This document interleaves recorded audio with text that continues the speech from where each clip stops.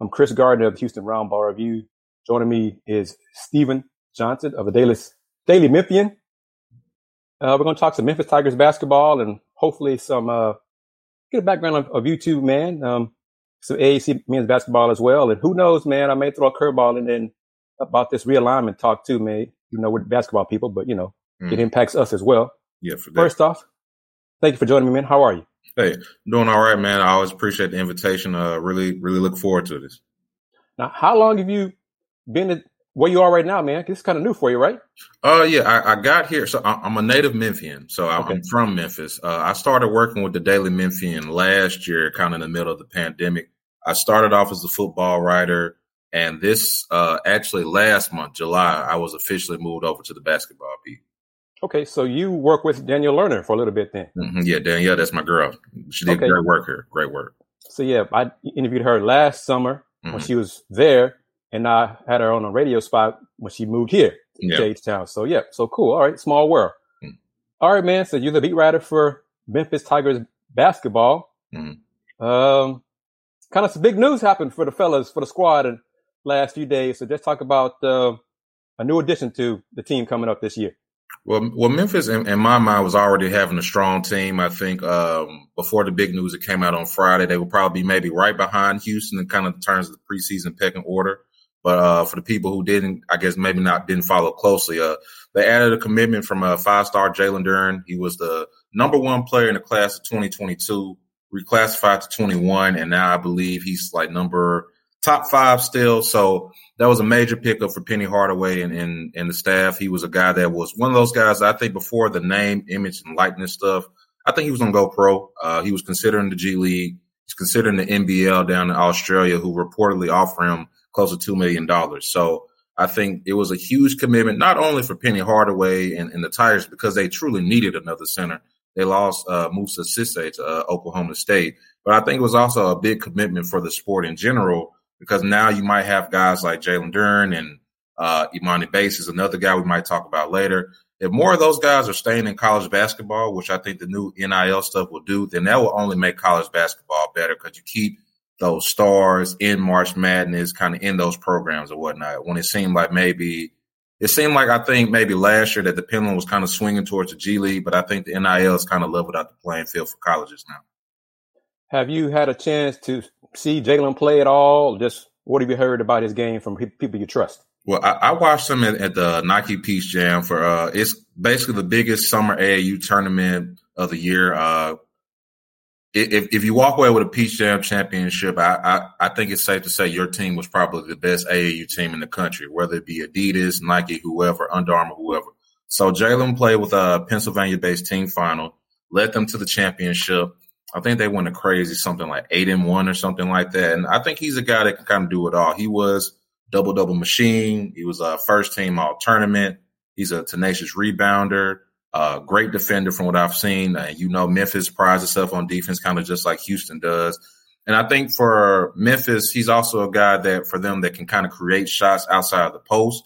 He's a great rim runner. He's a great finisher at the basket. He's an underrated passer. And during the Peach Jam, he was constantly facing double teams, and every time he came, he never seemed flustered. I didn't see a lot of turnovers. He normally found the open man. So I think that's encouraging. Memphis brings back a good amount of returning experience, especially shooters. So I think he's going to mesh well, and he's kind of one of those missing pieces to an already talented roster.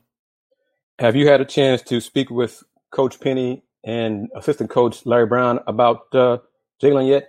Not yet. We talked to Penny, I think, a day or two before Jalen committed. So we'll probably meet with him in the coming weeks. But I can tell you right now that he's ecstatic. Memphis has been recruiting him the whole time, but it wasn't until maybe June or so that Memphis really started surging, and they hosted him for an official visit.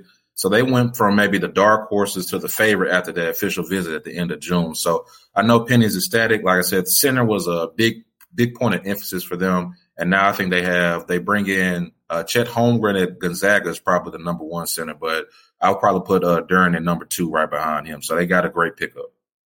What do you, in your opinion, what does Larry Brown add to the staff and the program?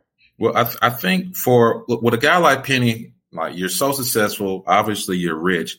I think it's important to surround yourself with people that you respect that can kind of offer that pushback. And obviously he played with Larry Brown for a season. He's been trying to get Larry Brown on staff since he was originally hired at Memphis. So this was a guy he really wanted to bring in. And regardless of some of Larry's history, when you bring in, he's the only coach to win an NBA and a NCAA championship. His experience he just brings so much to the table just in terms of experience. We know he coached Allen Iverson and those Detroit Pistons teams. So there's so much he can bring. And I think specifically on the court, Memphis's offense is kind of lagged behind his defense. I think you bring in a great mind like Larry Brown. I think you'll see Memphis kind of take a jump in that area, just finally having on staff. And I think most importantly, he's going to continue to push Penny Hardaway to grow. And he's a guy that maybe Penny will be comfortable deferring to him in terms of game plan if, the Tigers are struggling or something like that. Now, Larry Brown, LB, is known for being hard on point guards. Mm-hmm. So who does that impact on the Tigers basketball team? Well, honestly, right as it stands now, the point guard position is kind of maybe the only question mark. Alex Lomax is the only true returning point guard. They brought back Tyler Harris, who's undersized. He's in the point guard body, but he's really more of a shooting guard. You know how that goes. Now, Lester Quinones is another guy that can run points. So those are the three guys I think will be man in the one. Jonathan Lawson's a freshman they also signed who could play time there. So those four I think will be kind of maybe Larry's direct focus, and they need to play well at the point guard spot. They have all the weapons, big man shooters, wings, scorers. They have all those. So now they just need a guy that can I don't even necessarily think they just need great point guard play. If you can just give somebody that can just keep that offense rolling, make sure everybody gets their touches and avoid those 5 to 7 minute droughts that have kind of plagued Memphis these last few years, then I think I think this team can really do a lot of special things this year. And avoid the live ball turnovers because that drives coaches nuts. Yeah. So for sure. Mm-hmm. Okay. Is Memphis done with this class? I honestly do not. I've spoken to a few sources that believe Memphis is in a great spot to land Imani Bates. Imani Bates was also, like I said earlier, was in the class of 22 with Jalen Duren. And for the longest, he was the number one player. There was a lot of hype around him. Next LeBron James, next Kelvin Durant. It's kind of simmered a little bit, and maybe he's gone from just being a generational recruit to maybe just being a special. But either way, he's a dynamic player. He's a walking bucket, as I would say. He's drawn comparisons to KD, Paul George. I think he might be, in terms of NBA potential, he might be the best prospect in the country still, regardless of classification. So right now it's looking like Memphis is in a really good spot to land him, and that will make, I think, Memphis one of the most talented teams, if not the most talented team in the country going into next season. And I think Imani and Jalen are friends, I don't know how close, but, they know each other. Yeah, they played together for a stretch. They didn't play together at the Peach Jam. Imani played with Team Final for a stretch of the Nike AAU season. I read one story that he was there on the sidelines when Team Final was in the championship. So like I said, I don't know how tight they are. Jalen said him and Imani have kind of talked about it, playing together and whatnot. So now with Jalen committed, when Imani released his new list, the only two programs they really shared was Memphis and the G League.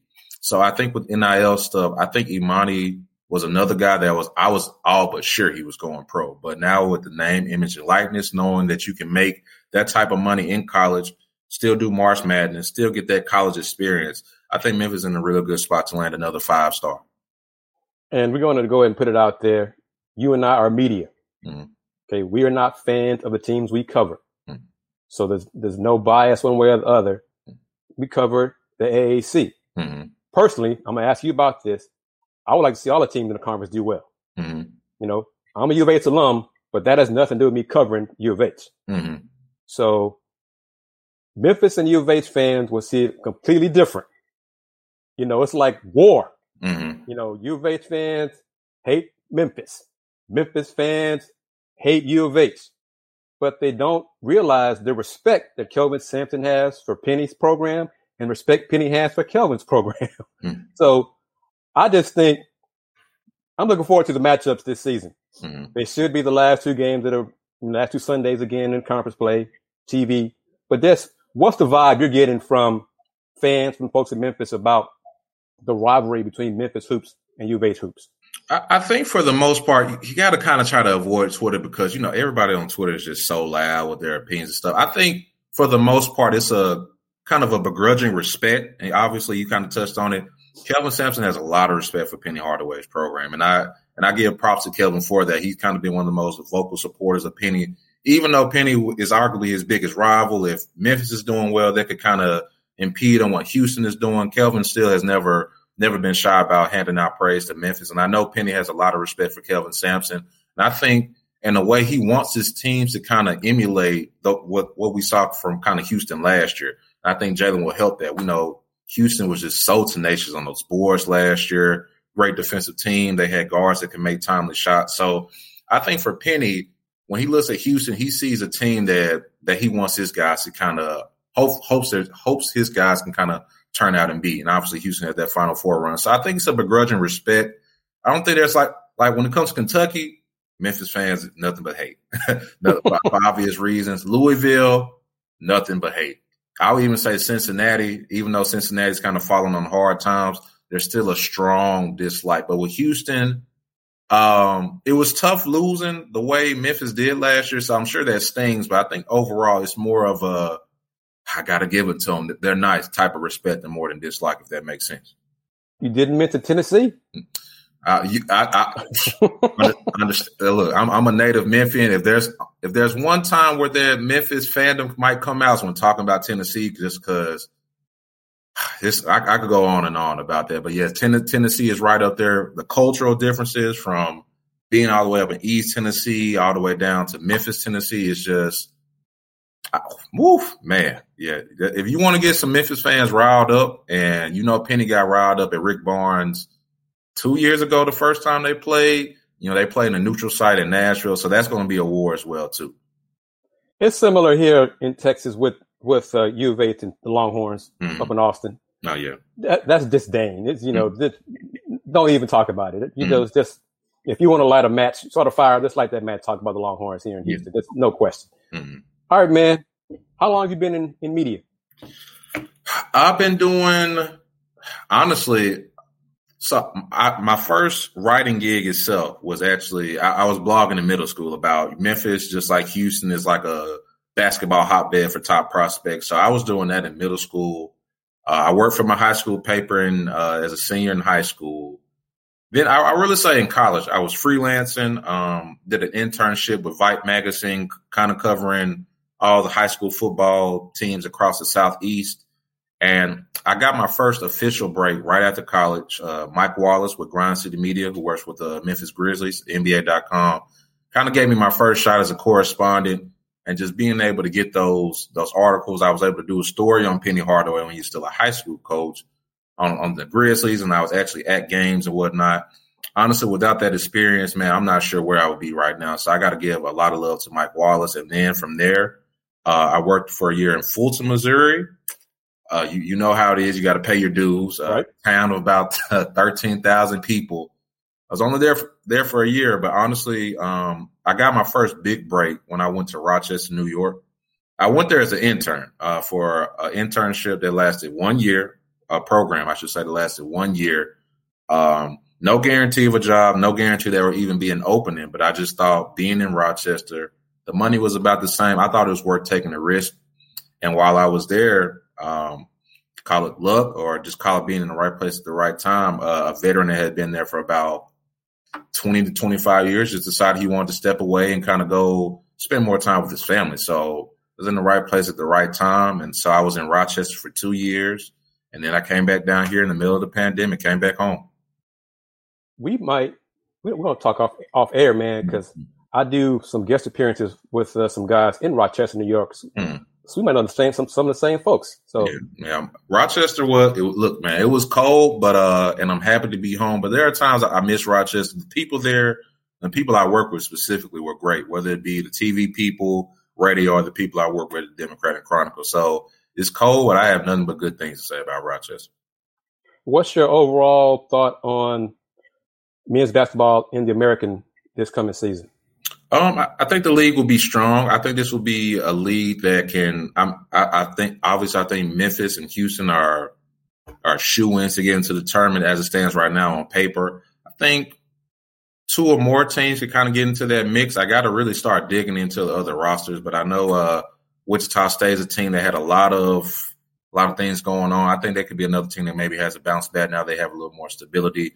I'll be interested to see what Cincinnati does. They're another team that has a lot of off the court issues they need to have resolved. So I think if you see those programs kind of, I'm not sure what the word is. If those two programs kind of get it together, then I think that only makes the league strong. But when you got Houston and Memphis, I think it's one of the strongest leagues in the country, especially kind of outside of that Power 5 mix. I'm not sure if there's any, if you go past your ACCs and your SECs and whatnot, I'm not sure any program can boast two teams as talented as Memphis and Houston. So, and we know the conference. This conference isn't scared of anybody. They're not scared of Houston. They're not scared of Memphis. So even though those two teams are kind of the top dogs, I think there's still plenty of depth. There's still plenty of delight about the other teams in America. And I think this is going to be a league that gets multiple teams, maybe three to 4 or 5 might be pushing it, but I think at least 3 teams will make it from the league. I saw this morning, Joe Lunardi had this month's bracketology for the summer. He had Houston a 3 seed and Memphis a 4 seed, and Wichita State was among the first 4 out.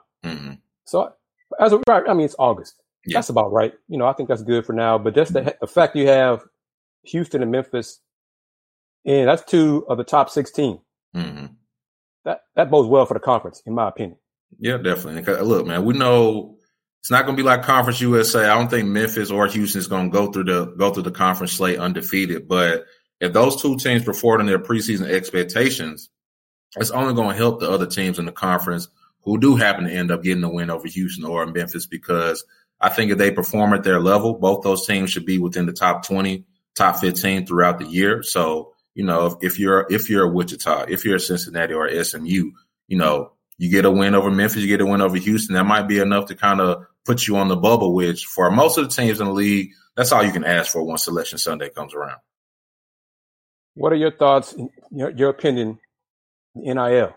Is it bad at all for college basketball, college athletics? I don't think it's bad at all. Like, as for college basketball specifically, like I said, I think it's going to kind of turn that pendulum. We saw Jalen Green, RJ Hampton was another guy, and a couple other guys have kind of went through different paths. Jonathan Kuminga as well, whether it be G League, Australia, Europe. They went through these other avenues to obviously get paid and get developed and whatnot. But now with the NIL, I think it's only going to make the college game stronger. Honestly, we could maybe see, as you know, in college basketball, there are a lot of guys who maybe aren't even projected first-round picks. They'll still put their name in the draft just because, they want to start earning. You don't want to be in college too long because it comes with the stigma. I think the NIL will not only kind of help the cream of the crop maybe go to college. Maybe you'll see more of those 20 guys maybe stay a year because it's like, hey, man, I can make, depending on the market, I know Houston and Memphis are probably 2 really good markets. I can maybe make an extra $50,000 if I stay another year. You know what I mean? I can maybe I can make close to 6 figures depending on the guy. So I think it's great for college sports. These athletes deserve some type of compensation for all the revenue they bring in. And now I think this is an avenue. I still might lean to the fact that I think the schools may need to actually pay them, but I think this is a good step in the right direction. So I think it's great for college athletics. I'm all for it. And once again, I'm speaking with Stephen Johnson of Daily Memphian. All right, man, it's time for that elephant in the room. Realignment. Are you hearing anything about Memphis looking elsewhere, going elsewhere? Or what was your reaction when Texas and Oklahoma decided to bolt the Big 12 and go to the SEC? Well, I was initially surprised because, of course, you're like, why would you? I mean, especially for Texas, you're like, why would you want to go to a conference with Alabama, LSU, and all these other guys? But I think, in a way, being in the SEC might be the only way they can really catch up to it. As you see with recruiting and what recruiting is king. And we know a majority of the best players are in the Southeast. So that's always just going to be the advantage the SEC has. Year in and year out, if you look at the football rankings, it's probably Alabama, Georgia, LSU, and some mixture of Florida, and then you have an Ohio State. Now I think, and even Texas A&M now, who's in the SEC, and I think for Texas, they probably won't admit it, but they probably saw the success that A&M is having and probably said, look, man, 5 to 10 years down the line, if this still is the case, Texas A&M is going to be recruiting better than us. They kind of already are. Right. So I think specifically for Texas, this might be the only way they were going to try to catch up. In Oklahoma, I think it opens the door for them too to kind of get more of those prospects in a Georgia or Florida that maybe I'm not going to go to Oklahoma to play against, Kansas and Baylor, but Oklahoma against Florida, I can kind of come home. My parents can see me. So at first I was shocked, but then when I kind of just settled down and kind of just looked at the money, how it impact recruiting, I would say it makes sense. I'm not sure if it's good or bad for the direction of college football in general, but it'll be certainly interesting. And in terms of Memphis, I think Memphis and the rest of the conference are kind of in a holding pattern, trying to figure out, would it be best for us to try to absorb the rest of the Big 12, or do we need to join? In terms of nationally, I haven't heard much about Memphis kind of being one of those teams that might get added. I know Boise, Central Florida, Cincinnati, Houston, BYU, and there's some other team off the top of my head that I'm missing. We're kind of rumored as maybe being teams that could jump into that Big 12. But in terms of Memphis specifically, I think if they get left out, it would kind of be, I think it would be a big disservice to any type of conference realignment, whether that's a super AAC or super Big 12. Obviously, you have a nationally recognized basketball program. Memphis has turned this football program all the way around, and they're investing in a lot of other sports. They're about to open up a new tennis facility, about to upgrade the Liberty Bowl. So Memphis is gearing up for realignment and making sure they put their best foot forward. Academically, the school is also taking steps forward as well, too. So I'm not sure where Memphis will fall in line. I know it's a program on the rise, and I think it would be beneficial. And, Memphis is a good market. It's one of the most passionate markets. If you look at NBA ratings, Memphis is normally one of the markets that watches the most. So when it comes to sports, this is a market that loves it. So I think Memphis will have value to wherever they go. It's just a matter of, it's a lot that goes into it, academics one. So I think Memphis will be fine, but I'm really curious to see. I think the AAC might stay pat and just kind of see, hey, you guys can come over here. I'm not sure we're going to go over there, but we're good. So adding a TCU, a Baylor, or Iowa State, I think will be big at the conference if they're able to pull that off in the future. I think Houston is a similar situation. Memphis City, the school itself has done a lot for improvements on campus, and football needs to pull its weight and do better. But I just wonder if ESPN, because the contract is tied to the conference for 10, 11 more years, if ESPN says, we can't have collusion or, whatever, if they say, look, you get TCU, get Oklahoma State, we'll tear up the contract, renegotiate, give you, $20 million a year per team, something like that. Because without that, why would Oklahoma State leave or TCU leave? Because the grant of rights, man, they'd have to pay a lot more to leave unless the Big 12 disbands. So it's the next 2 years, because I don't think anybody truly believes Texas and Oklahoma will be in the Big 12 for 4 more years. I don't think that. I don't see how they will work. Especially, I feel like this is going to get louder and louder. I think there's going to be. Won't be surprised, not an incident, but I wouldn't be surprised if there's some more. We've seen some back and forth already between Baylor and Texas and just all the schools in general. So I don't think that saga over, and I'm pretty sure, just like you, that Oklahoma and Texas are going to try to find a way to get to the SEC sooner than later. But obviously, if you add those teams, or if you're Memphis and Houston and you go to the Big 12, I think those programs can really take off, because I think fanatics who are kind of really deep into the business of it understand how much that money makes a difference. But for the common fan, that TV money can be the difference. I'm not saying Memphis or Houston is going to turn into Alabama or LSU overnight, but if you have that funding and now you can kind of go toe-to-toe consistently with your Power 5 counterparts. For Memphis, it will be Vanderbilt, Ole Miss, Tennessee. For Houston, it would be TCU and Baylor. If you're kind of on equal footing, obviously we know Memphis and Houston are markets that young African-American athletes would probably love more so than your typical college town, and that matters. So I think, like I say, it will be big for both programs. It'll be interesting to see. I don't think Houston's going to get left out of anything, whether it be getting an invite to the Big 12 or whatever. Memphis is in a more interesting situation. They have the on-field, on-court success, but I guess do the other outside factors make them attractive to a Big 12 or whoever else is going to come knocking to try to add teams to their conference?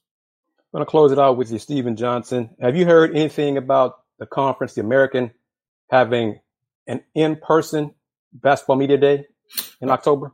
I haven't heard. They kind of bummed me out a little bit. They had a virtual one last week, I believe. So honestly, it'll probably depend on COVID numbers. I imagine if they did have something in person, it will probably be somewhere in Texas, maybe. And as we know, COVID cases haven't been – the numbers aren't as good in certain parts of the country. So honestly, maybe by next month. But if I had to say so right now, I would lean to maybe them doing virtual. I'm hoping they do in person, man, because I still haven't – I've been a college beat writer this is my second full year doing it full time. I still haven't really gotten to have the full experience of going to the media days. Didn't really travel last year. So I'm hoping they have it in person, but I think it's about 50-50 right now. Yeah, that's what I've heard. And I've been doing this a long time, probably longer than you've been around.